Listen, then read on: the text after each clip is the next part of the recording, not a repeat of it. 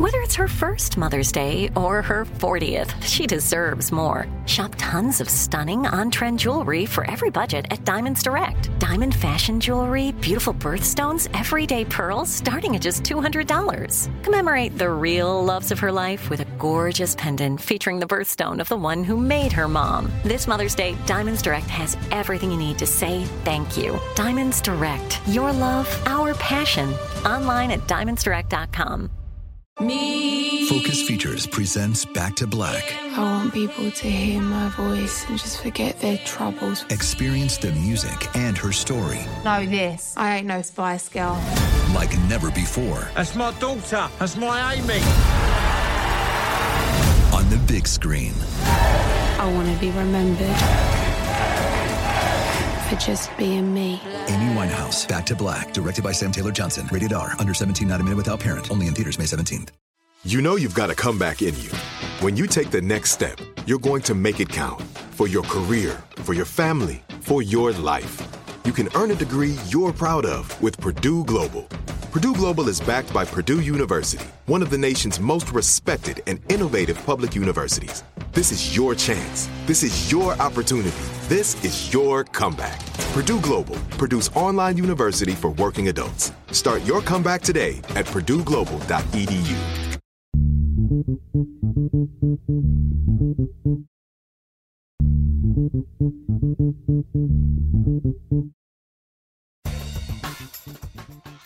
Hi, everyone. I have had a fucking enough, right? I just listened to Joe Biden, President of the United States, essentially tell the American people that he doesn't have any power to take any fucking action. I just listened to Joe Biden, and before that, Nancy Pelosi tell black women that they need to organize and get to the fucking polls. Here's the thing that I want to say about the Democratic establishment and the moment that we are living through right the fuck now. Fuck you. The reason why we are here at this moment isn't just because Republicans have been showing us who the fuck they are for the last 50 goddamn years. That's not the reason why we are here, right? Republicans have always shown us who they are. It is Democrats who have sat down, or fucking better yet, laid the fuck down like a bunch of goddamn doormats, believing that these people who build a fucking gallows are their friends, who believe, right, that somehow you can negotiate with fucking terrorists. Let me paint the picture for you right now of what the Supreme Court has fucking done. So yesterday, they decide that, in New York City, in New York State, you can no longer create your own laws for your own constituents, right? That states' rights apparently only matter if you are a red fucking state. If you are a blue state or a person that actually, right, wants to live free of fear, free of violence, you're just fucked. Because the Supreme Court just turned America into the wild, wild fucking West, where we don't know who got a gun, right? There are 390 million of them floating around these United States that only house about 330 million fucking humans. But here we are. Because according to the Supreme Court, the more guns we have, the safer that we are. I don't know. Where were they during Uvalde? Where were they during Buffalo? Where were they during Parkland? Where were they during Newtown? Right? And the list fucking goes on and on and on and on. The reality is that we are here because Democrats believe that, oh my God, if we force the hand of Republicans too much, that when they get in power, they're going to slap us back. Guess what, bitch? We have arrived. Okay? We are in the moment that you all have been too tepid to fucking deal with from jump. Republicans have all the power. We have the fucking White House, we have Congress, and we don't have dick. Because we have nobody that has been fighting for the American people since Obama left office. Not a fucking person. And you know, frankly, when Obama was in office, he fucking sat around and allowed Mitch McConnell to dictate the terms of whether or not he could actually fully function as the president of the United States. And instead of taking that motherfucker to court when he should have, to say you don't get to, as majority leader in the Senate, decide who gets to sit on the Supreme Court because the American people, the nation, didn't fucking vote for you. But no, he didn't. Because he was too afraid about his fucking legacy and he was too concerned with what Republicans would do. Well, Republicans are doing right the fuck now. So now what are you doing? Right? Joe Biden is sitting up in front of the American people telling us that we have to vote. Where the fuck were you in 2020? We turned up in mass in the midst of a pandemic before a fucking, right, vaccine. People were out in the goddamn streets turning up to fucking vote. You're telling us now that they are continuing to crime out in the open, that they have displaced electors, that they have voted in for secretaries of states, that they have at the AG level, they are at the school board level. You think voting is going to fix this? You think voting alone is going to fix where the fuck we are right now? These motherfuckers have created no recourse. Do you know what else the Supreme Court overturned this week? Your ability to have your Miranda rights read by police officers, and then your ability to sue them, right? If in fact they don't read you your Miranda rights. That's gone as well. So you want to tell me about this strategy that has been put in place by Republicans out in the fucking open that Democrats weren't expecting, and everybody fucking walking around with their hands up in the air talking about, oh my God, I can't believe that this is happening. You can't believe that this is happening? It's your job. If I'm at work and fucking shit gets fucked up while I'm there, who's responsible for that? Right? Not the customer that is walking in, not the listener that is listening to my podcast. No. It's the person that you voted into office that is supposed to be responsible for keeping Americans safe. Telling us that, oh, this is all on us. We got to go and vote. Why is it that when Democrats are president, right? When Democrats hold the presidency, why does it seem feckless? Why does it seem that they have absolutely no power, that all power lies with the people, but when Republicans are in office, somehow the presidency is akin to a king? How the fuck does that work? You're telling me that they got all the smart people around them? I mean, we fucking know that from the 1-6 commission fucking hearings that ain't nobody smart was around Donald Trump. But he was able to fucking undo democracy in 4 fucking years? Give me a break right now. I am so tired of the Democratic establishment believing that they can solve every fucking problem with a finger wag and a fucking bottle of scotch in a back room somewhere. You are living in the 21st century. These motherfuckers are violent. It isn't just Marjorie Taylor Greene. There is a whole fucking militia of Marjorie Taylor Greenes and Lauren Boeberts. If they were willing to hang Mike Pence, do you think that they're not willing to shoot you? Do you think that they're not willing to show up at your house with the fucking lynching mob like they did in Mississippi, like they did in Alabama, like they did all across this country to lynch black people? You think that you safe? These politicians, my God, wake the fuck up. That was not a speech that provided any fucking sense of urgency whatsoever. All it did was once again put a Band-Aid on a fucking gaping goddamn wound where the heart of this country used to be is now fucking hollowed out by 6 fucking people, 5, because it was a 5-4 decision, 5 fucking people that the American people didn't elect. And right now, Clarence Thomas is sitting around figuring out how to get rid of contraception, how to get rid of same-sex marriage, how to get rid of your ability to fuck who you want, how you want, where you want. That is what is at stake.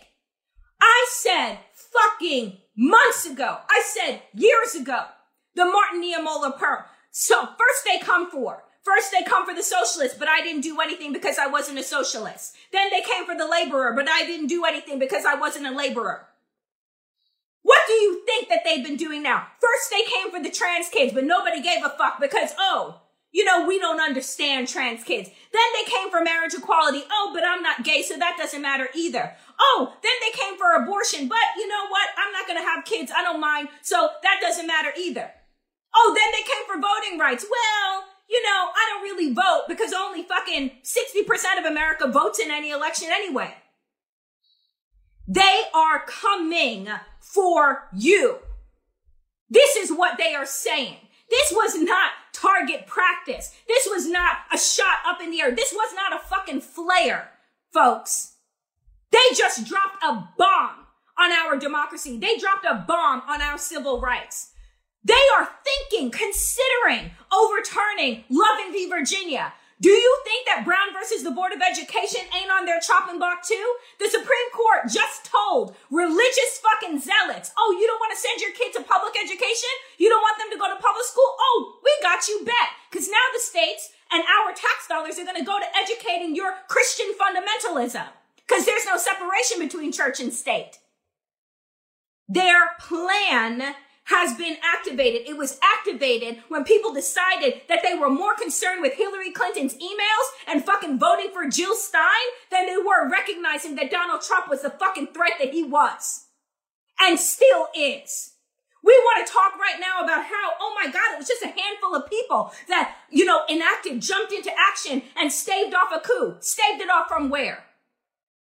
We have a radicalized, compromised, and corrupt Supreme Court. Why do I say that? Not just because I don't like their decisions, but because of this. So let me give you point one. Clarence fucking Thomas is a compromised, corrupt piece of shit. We know that him and his wife, Ginny, right, are all up in cahoots with John Eastman, who was Clarence Thomas's clerk, and Mark Meadows, who Ginny Thomas just so happened to have on speed dial on January 6th. Right? And then he just happens to sit on a couple of cases that he gets to be the deciding factor on and doesn't recuse himself, and nobody opens up an investigation into that motherfucker. That's number one, because that's the latest shit. Brett Kavanaugh had over 4,000 tips that came into the FBI for his predator, sexual predator, rapist ass. Do you know what the FBI did with those 4,000 fucking tips? They stuffed them in a fucking drawer. Oh, and then they dropped them off at the Trump administration's White House. Then he became a justice. So you want to tell me that this Supreme Court isn't compromised? You had Mitch McConnell jam through Amy COVID Barrett in 30 fucking days, and once again, Democrats didn't push back. These motherfuckers are sitting in lifetime appointment positions? Folks, give me a break. Don't tell me shit can't be done, because Republicans always find a way to get some shit done. Democrats sitting around going, maybe we'll get them next time. There is no next time. Let me say that again. There is no next time. We are not getting another election following midterms. You want to think that I'm Chicken Little telling you that the sky is fucking falling? Remember this, right? When you are being carted off. There is no next time. Republicans take control of the House and of the Senate. Biden will be impeached. You will say to me, Danielle, how will they do that? They will own all fucking mechanisms of government. That's how. It doesn't need to be based in fact. It doesn't even need to be based in fucking reality. They become the leaders again in Congress. You're done. You got Ron DeSantis that is climbing up right now in the Republican polls for president. Do you see what he has done to the state of Florida with his white discomfort bills, with his don't say gay bills? Let that shit be nationalized. People want to tell me, oh, well, I'm safe. I live in California or I live in New York. Well, guess what? We're no longer safe to walk around the fucking streets here because we don't know which motherfucker got a gun or who doesn't. Right? So you think that, oh, because you live in a blue state or inside of a blue city that somehow you are going to be safe from the violence, right, that they are getting ready to inflict or already inflicting? You had 31 white supremacists that were arrested in Idaho for getting ready to riot at a pride event. Do you know what the Republican response was to that? Oh, for Governor Abbott to make it illegal for drag queens to be able to read to children. Oh, that's right, because I guess a drag queen is an equivalent of an AR-15 with 100 magazine capability, the ability to kill at least 30 people in the blink of an eye. Because that's the biggest threat to our children. Not AR-15s, but drag queens. Bitch, miss me with it. Then you also have Nancy Pelosi today wanting to get up to self-congratulate on gun legislation. Oh my God, bipartisan gun legislation passed the Senate, going to be voted on in the House, and then they can all throw a party at the White House to congratulate themselves on what exactly? Because let me tell you what this legislation doesn't do. It doesn't ban assault rifles. It doesn't ban bump stocks. It doesn't raise the minimum age of being able to buy a weapon of war. So tell me again why we are celebrating bipartisan bullshit gun legislation, that the only thing that it has in the title that deals with guns is the name. Because other than that, what they are offering is mental health services for the kids that we continue to traumatize while sending them to school to learn active shooter drills and hide underneath their desks. What we are doing is providing mental health care for teachers who are already underpaid. But here, strap up, because you need to be able to teach the ABCs with an AR-15 strapped to your back. Oh, because we believe that teachers, are going to be more brave than the police officers that sat outside of Uvalde Elementary School for 60 goddamn minutes while they listened to children die? You're telling me that a teacher is going to stop the crimes that police officers stood outside and didn't fucking stop, and all of them were strapped up with bulletproof fucking vests? Miss me with it.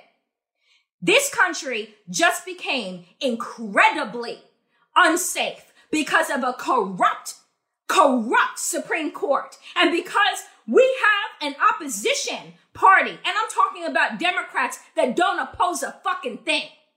I don't need your fucking thoughts and prayers. I don't need your finger waving. I don't need your strongly worded fucking speeches that don't mean shit, because right now they are falling on non-listening ears. Because the only thing that I am hearing, right, is the fear and the threat of people who look like me and love like me, wondering where the fuck they are going to be safe. Because I'd love to say that I'll just become a recluse and I'll just stay inside my home.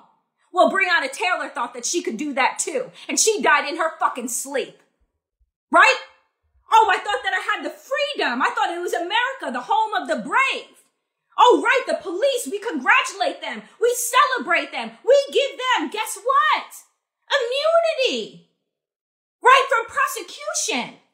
Oh my God, because they should be applauded for doing what exactly? They don't stop crime.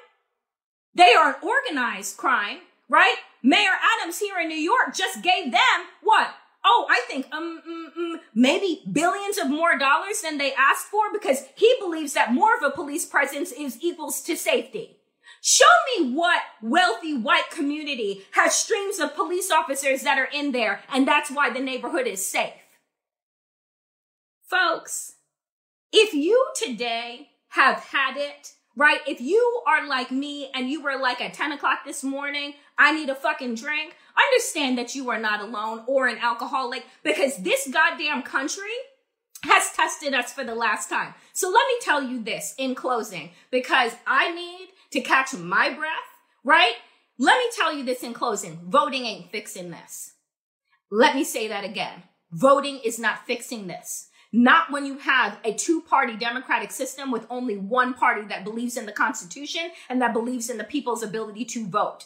What the 1-6 hearings are showing you are the lengths that the Republican Party are willing to go to in order to make sure that you are unable to vote. So every time that I hear somebody from Nancy Pelosi to Joe Biden to fucking Schumer, right, to fucking Kamala Harris tell me that, oh, we need to vote and we need to march, bitch, miss me with it. Okay?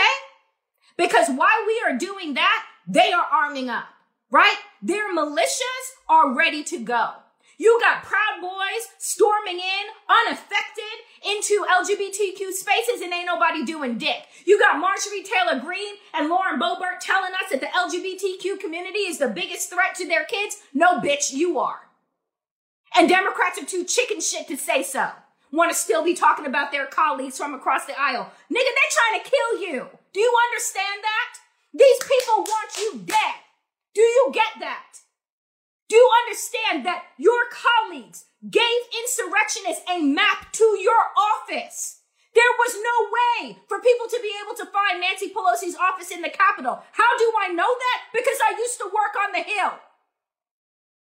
So how is it that people literally were mapping out your death and you still think you can compromise?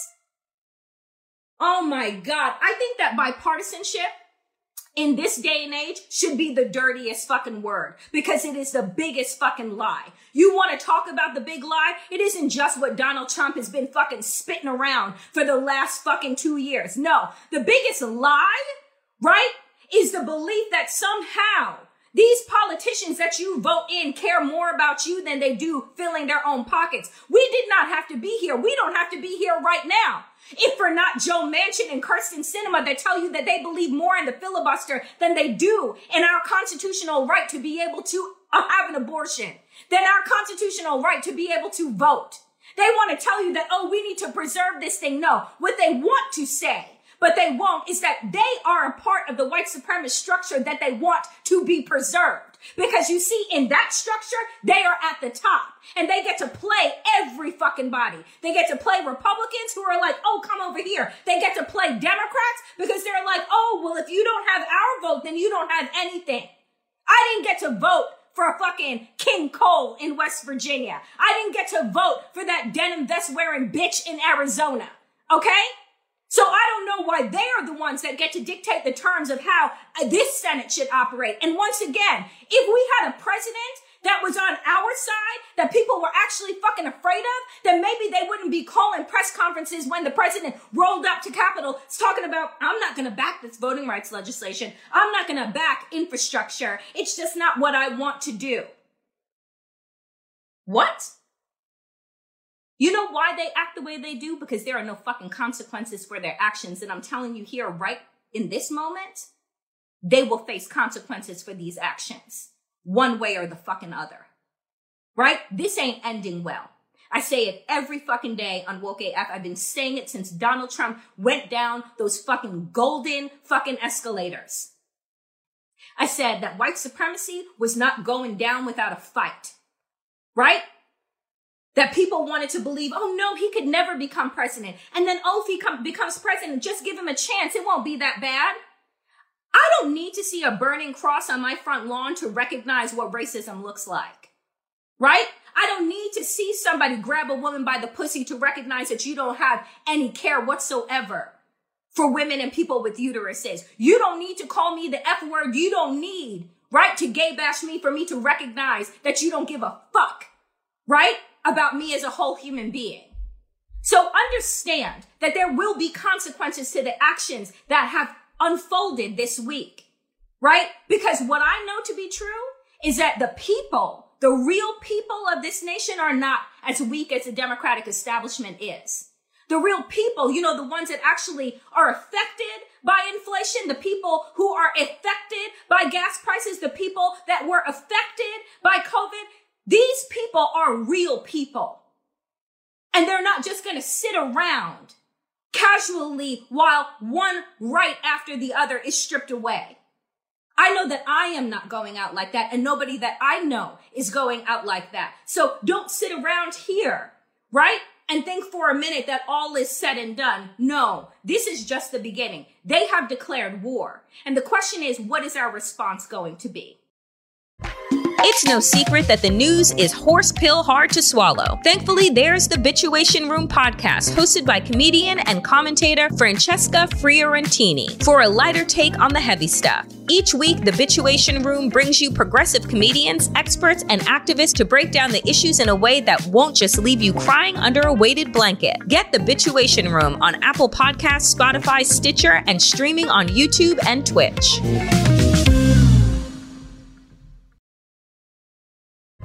Hey there, I want to tell you about another podcast I think you'll love, The Brown Girl's Guide to Politics, hosted by Ashanti Goler, the president of Emerge. BGG is the one-stop shop for women of color who want to hear and talk about the world of politics. Join Ashanti this season as she talks to incredible women of color who are changing the face of politics and tackling some of the most important issues facing the United States, from reproductive justice to voting rights to climate change and more. Tune in every Tuesday wherever you get your podcasts. Folks, I am very excited to welcome to Woke AF Daily for the very first time former Mayor Annise Parker, who is the CEO of Victory Fund and Victory Institute. They are the electoral candidate arm of the LGBTQ movement, the organization that is responsible for getting as many LGBTQ plus people elected to office from the local, state, and national level. Mayor Parker, you took over the reins at Victory Fund at a very interesting time in our politics, where we were headed into the 2016 election between Donald Trump and Hillary Clinton. We all obviously know how that turned out, and we are dealing with the residual effects of that disastrous election today and every day over the last 5 years. Can you tell us what you see as the climate right now for your candidates and the movement in general? I actually took over Victory right at the beginning of 2018. So we'd had time to process the impact of Donald Trump, and we were heading into the 2018 elections. And at that time, I was very optimistic because 2018 saw more women, more candidates of color, more LGBT candidates, non-traditional candidates of every stripe running for office, people who were appalled at the election of Donald Trump, at the rhetoric he was spouting, at what he was inspiring in people, and they were standing up to run for office. Now, it was a little bit of a good news, bad news situation. A lot of these were first-time candidates. A lot of them lost, but it meant that people were paying attention and they wanted to get engaged. There was a surge of new people elected. There were some of the very few congressional seats that are in play were flipped red to blue. There was a little bit of optimism. I mean, today is a hard day because of the Supreme Court decision on Roe v. Wade as we're recording this. And, of all of the horrible things Donald Trump is and was, the one thing he did spectacularly was reshape the Supreme Court. And that is something that's going to take probably the rest of my lifetime to undo. It's really disheartening because I came into politics at a time when we were about progression. We were experiencing a kind of surge of progressive ideas, progressive candidates. We had, we're coming off of the Bush years into yes, you can, and yes, we can, and hope and change. And 8 years of believing that it was possible to actually bend the arc towards justice. How do you stay inspired, right? Because you have been in politics, Mayor Parker, for a long time in a tough state, right? In Texas, right? And so you are no stranger to the roller coaster, but this time feels different. So how are you staying inspired, engaged? And if you're not, that's fine too. But I want to understand how people are keeping their wits about them. I've actually been asked this by a number of younger people recently. I'm 66 years old. I attended my first LGBT organizing event in 1975. Yes, I was in office for 18 years in Houston, but I started out as an activist in the 70s as a college student. And the thing that sustains me is that we have made so much more progress than I ever imagined would be possible in my lifetime.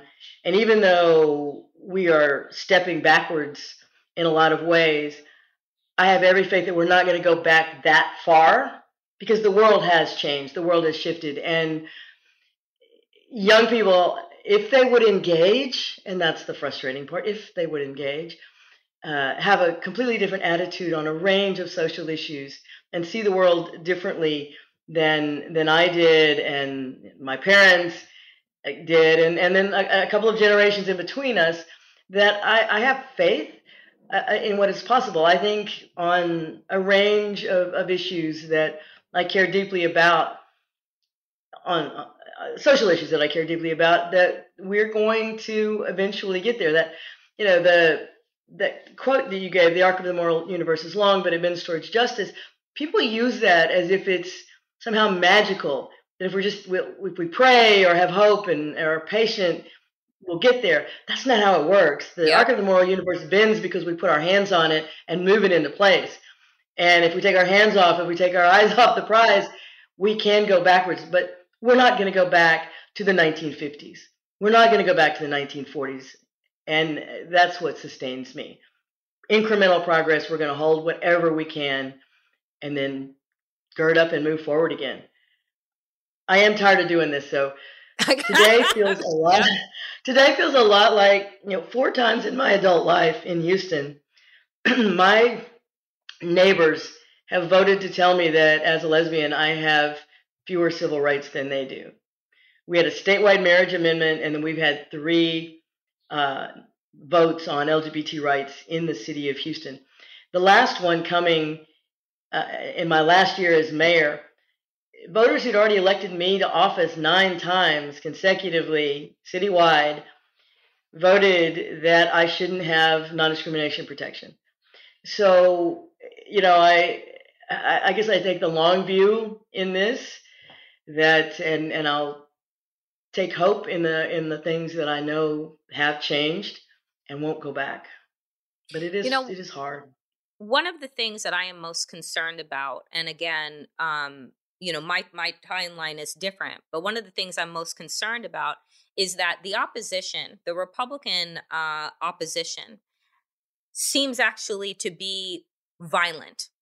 And, when I got into politics again, you're talking about, it was ideological differences, right? And I use quotations because I still believe that they use ideology to mask racism, misogyny, and all versions of hatred, LGBT, Q phobias, and all of these things. And they say that it's their conservatism that has them believe this way, right? That people are less than. However, what we are seeing, as we're watching these insurrection hearings, the J6 committee's hearings, listening to the rhetoric of people like a Marjorie Taylor Greene and a Laura Boebert, who have become the voices and the faces of the House of Representatives and the Republican Party just in general. These are not people that see their colleagues as just their ideological opponents. They see them as their actual opponents, meaning they see them as the enemy, right? And yes. they rallied a crowd of people to go in and attack who they perceive to be the enemy. So for people who believe and are invested in our democracy by way of running for office, how do you convince folks to run for office and that it's safe to do so? And then what are your feelings about the Democratic establishment's understanding of who their opponents really are and the lengths that they're willing to go to win? So first I'm going to say that in a lot of ways it is not safe to run for office, and it is always less safe for women. Always. The rhetoric directed at women, the threats directed at women are more personal, more visceral than those directed at men. However, there have always been folks who are willing to stand up. One of the reasons that I'm not a big believer in recruiting people to run for office. Mm-hmm. I much believe that people need to be willing to raise their hand and say, pick me, I'm ready to do this. Because we have to. And even though it is, and when I say it's unsafe, it can be unsafe emotionally, mm-hmm. It can be, psychologically, and sometimes physically. But there are struggling democracies around the globe where, and even in our neighbor Mexico, in certain parts of Mexico, where anyone who is a public official is a target for assassination. We're not there, but it is a fraught time. And, Donald Trump didn't create this problem. Donald Trump enabled it. Yep. He helped expose it because he normalized it in a lot of ways. But as ugly as it is, in some ways I'm grateful that we now see that 30% of America is this roiling mass of anger and fear and disdain for the rest of the country. And we're going to have to come to grips with that and address it. Now, the work I do at Victory, I've chosen to do this because I believe that you know, a march is a moment in time. A protest is important and it can make things happen. But somebody has to be in the room to sign that piece of legislation, to direct the final action. And I want to be able to put people in the room. And it's going to depend on people saying, I'm going to conquer my fears. I'm going to do whatever I need to do to win this race, so that the Marjorie Taylor Greenes and the Lauren Boeberts aren't the face of democracy in America, because they are so anti-democratic. Mm-hmm. And they come from a place of hate. Now, again, I have been doing this for a long time, and I would not have survived nearly 50 years of activism by doing it. I mean, I get frustrated and I get angry, but I don't come from a place of anger. I guess it sounds a little trite, but I have faith. I know what is possible in human beings, and I'm going to keep trying to with people of good faith, trying to make a difference. And even if I don't succeed, I can't accept that doing nothing is an option. I mean, I talk to a lot of people who are frustrated and, I'm just going to give up and voting doesn't matter, and maybe not every time. Right. Maybe we get an abomination like Donald Trump, but we can't not try. We can't not strive. And the world and the world has changed, just not as much as we want, and not as permanently as we had thought. So apologies, because I too have an animal in my home at this time. One of the things that is really troubling me right at this time is that we have, we're speaking today, as folks, you're listening to this, the decision to overturn Roe v. Wade has come down, and that followed the decision for the Supreme Court also to gut New York State's ability to hold on to a 111-year-old law that would disallow conceal and carry in this state, which signals a lot, right?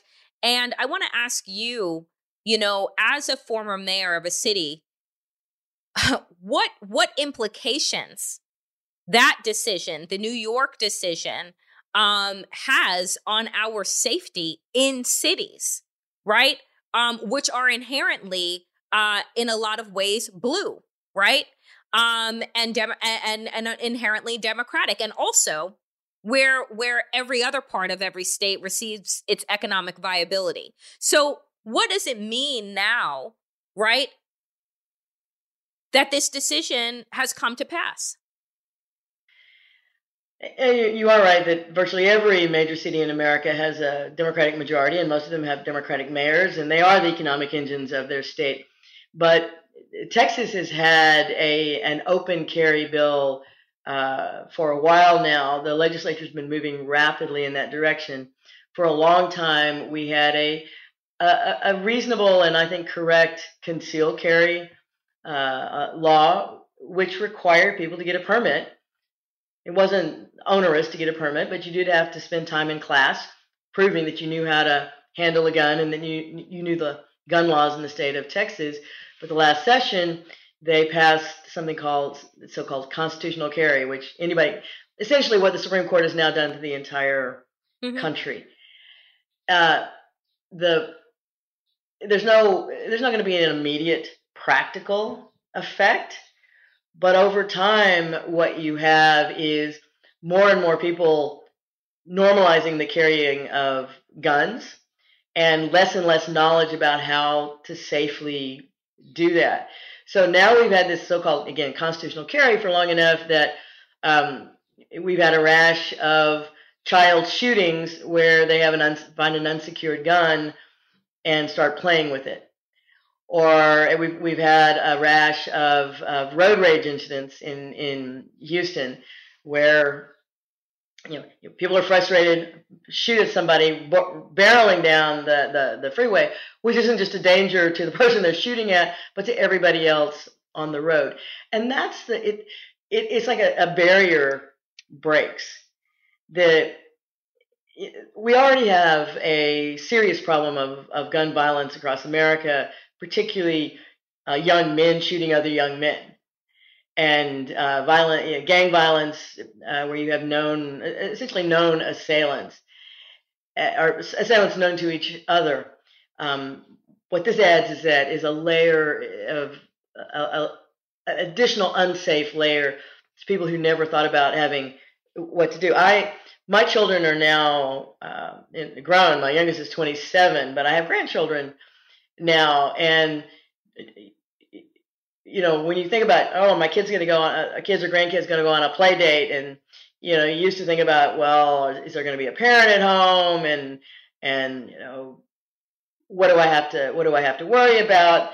Now you have to worry about, is there going to be an unsecured firearm somewhere? And really, parents are going to have to step up and step in. Now, we are also having the conversation right now because of the horrific shooting in Uvalde about arming teachers.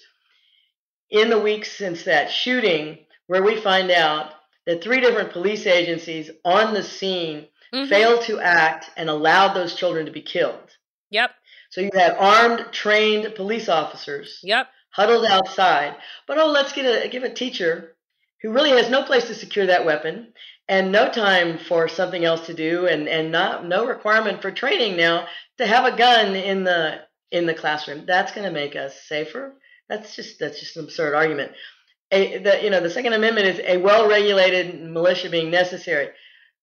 To my mind, a well-regulated militia, I was perfectly comfortable with. Yes, go learn how to shoot a gun, handle a gun, prove that you know how. I can accept that. But this complete open carry is insane. And at a time when you have this rising tension, and we've already talked about that this is not, the principled opposition is that you have, as we saw with the January 6th, the rhetoric is so extreme on the right. The people who look like you and me, we're the enemy. Yep. And if you are the enemy and not an opponent, then it's a small step to, I can do violence against you. Yep. And I have the means in my hand or on my waistband. I mean, I just, I guess there's not a lot that mayors can do either. Right. If the states do that. Now, cities we do gun buyback programs, we do violence reduction programs, we give away gun locks so that responsible gun owners can secure their firearms. But when I was mayor, we, at the request of the Houston Zoo, of all things, the Houston Zoo belongs to the city of Houston, but it's privately operated. They wanted to, in the summer, it's a zoo. It's filled with kids all the time, and particularly school field trips during the school year. And they wanted to be able to ban guns at the zoo. And so we banned guns at the zoo, and the state of Texas promptly overrode my ability to do that. Because, of course, somebody, I guess the chaperone of a school bus full of kids at the zoo ought to have a gun. It is just, I feel like we are in crazy town. You say that it'll take the rest of your life to fight. This is generations upon generations that we are, for the first time, I'm going to be looking at my goddaughter and nieces and nephews and realizing that the world that they are coming into is a world that is completely unsafe for them, with queer parents, for them who are Black, for them with uteruses. Like, it is a wild idea that we are creating a generation that is going to be far worse than the previous generations. And so, my last question to you is about the LGBTQ community as a whole. In your opinion, the radical right has placed a target on the backs of trans youth, of trans people, of the LGBTQ community as a whole.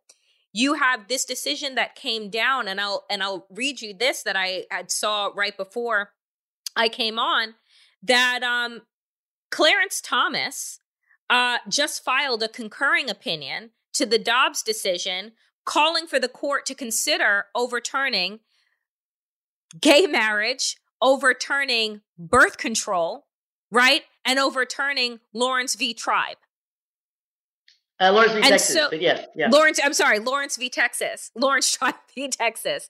So I read this. They are saying the loud part, there's no quiet part. They're on bullhorns. They have organized. They have strategized, and their moment has arrived. We've been saying this for a long time. Victory Fund and Victory Institute, we're a 31-year-old organization. We have been a pro-choice organization, even though that we're focused on, we don't do lobbying or anything, but we're a pro-choice organization. In the beginning, when we were founded, it was every candidate we endorsed, they have to be LGBT, and they had to believe in a right to privacy, because we could clearly see the links.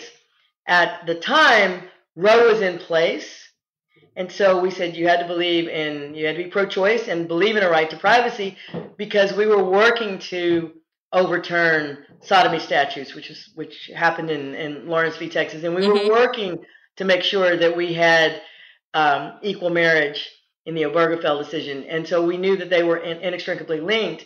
Now everyone can see in the minds of the right that these are calculated and planned to have the dominoes fall. We have to wake up, as the title of your podcast here. We have to wake up and recognize that this is not an accident. This is a planned strategy, and that the LGBTQ community, people of color, immigrants, whatever the target of the week is, it is a target of convenience in a larger plan they truly, I believe, again, that 30% of America that wants to return to a time that will never come back, but they can sure drag us through the mud to try to get there. It is an ugly mix of white supremacy and economic angst and just the need to raise yourself up only because the only way you can do that is by belittling somebody else. And it's fueling what's going on here. But what has reminded me lately is the old story about riding the back of the tiger, and you ride the back of the tiger, and people fear you, and you can do amazing things when you have the tiger underneath you. But when at some point either the tiger gets tired of carrying you, or you want to dismount the tiger, you realize that there's no way you can get off without the tiger eating you. And that is what has happened, I think, to the right, because they have provoked this mob mentality. And, going through the halls of Congress, talking about hanging Mike Pence, who was the epitome of, the conservative mindset and has been a loyal soldier in the conservative cause for decades. That's what happens. The mob runs amok. We have to stand against it. I mean, we and I have faith, and I have hope, and maybe it's because I know how much worse it was when I started out, and I don't think it will go back there. But let's close with talking about young people. And when the Houston Equal Rights Ordinance went down in flames, my last year actually the day we elected my successor as mayor of Houston, that Equal Rights Ordinance was on the ballot. The average age of voter was 68 years old. Wow. This was a regular municipal election in November with a ballot initiative to provide non-discrimination protections, not just to the LGBTQ community, but to everyone in Houston. Houston remains the only major city in America that doesn't have any local non-discrimination protections. It went down because of the age of the voter. If the age of the voter had been 50, I think the outcome would have been different. If anybody under 40 had bothered to show up in that municipal election, there's no doubt in my mind that the outcome would have been different. I don't know what it takes. Maybe this Roe decision will wake up millennials and Gen Xers to what we baby boomers have been facing for a very long time and working for, and thought we had handed them a better world. Now we can all see that, yeah, we did hand them a better world, but it's not safe. It could go backwards, and we can all see it. Yeah, and I think that this is the first time in our lives that folks are seeing things go backwards. Like I said, I entered politics at a time of progression, at a time of expansion, where we thought that we had already done the hard, bloody, violent work. And then we were in a place of conversation about expansion. You didn't have to go to the Edmund Pettus Bridge. No. You may have to go to the Edmund Pettus Bridge now. Yeah, 100%.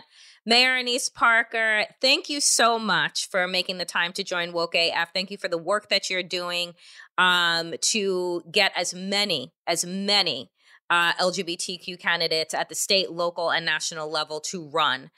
Folks, if you are interested, please do check out Victory Fund. Do check out Victory Institute. They also train candidates. They support candidates and give you everything that you need in order to win. And winning is what we need more than anything. Thank you so much for your time. Thank you. Indisputable with Dr. Rashad Richey is one of the latest shows on the TYT network and also the fastest growing news show in America. On his show, Dr. Richey plays no games regarding policy, delivering a heavy dose of fact-based truth and penetrating analysis on all the top news stories focusing on racism, criminal and social justice, politics, police brutality, Karens, and much more. Listeners can also expect interviews with fascinating guests, political leaders, commentators, and even fiery debates with conservatives on a wide range of policy topics in the bullpen. It is an indisputable fact that you will love this show. Listen to Indisputable with Dr. Rashad Richey on Apple Podcasts, Spotify, or wherever you get your podcasts. If you like what you hear, be sure to subscribe so you never miss a new episode.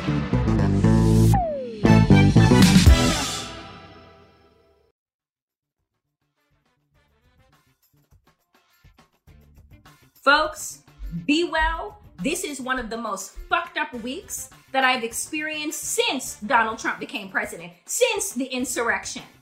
By the way, which nobody has really been indicted for because Merrick Garland is in Ukraine. Because that makes fucking sense. Let's go save other people's democracy while ours continues to go up in flames. Power to the people and to all the people power. Get woke. Get woke and stay woke as fuck.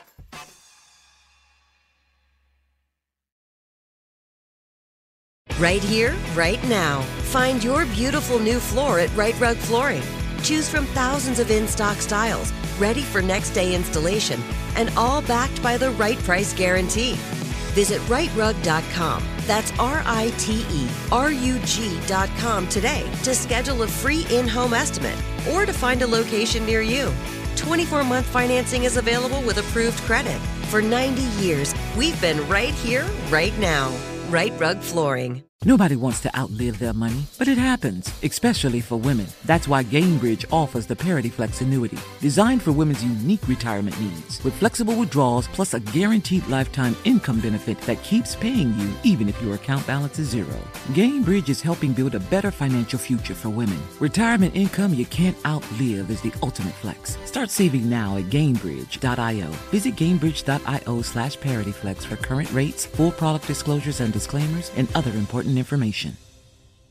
Are you still searching for your perfect place to call home? Well, now is the time to buy at Fisher Homes. If you're looking to move in before the end of 2024, May could be your last opportunity to start building your dream home and close before the year's end. If you're hoping to move in even sooner, Fisher Homes also has homes that are move-in ready and waiting for you, where you can start enjoying the benefits of homeownership even faster. Schedule your personal tour with a new home advisor today at FisherHomes.com and make this spring the season you find your perfect home sweet home.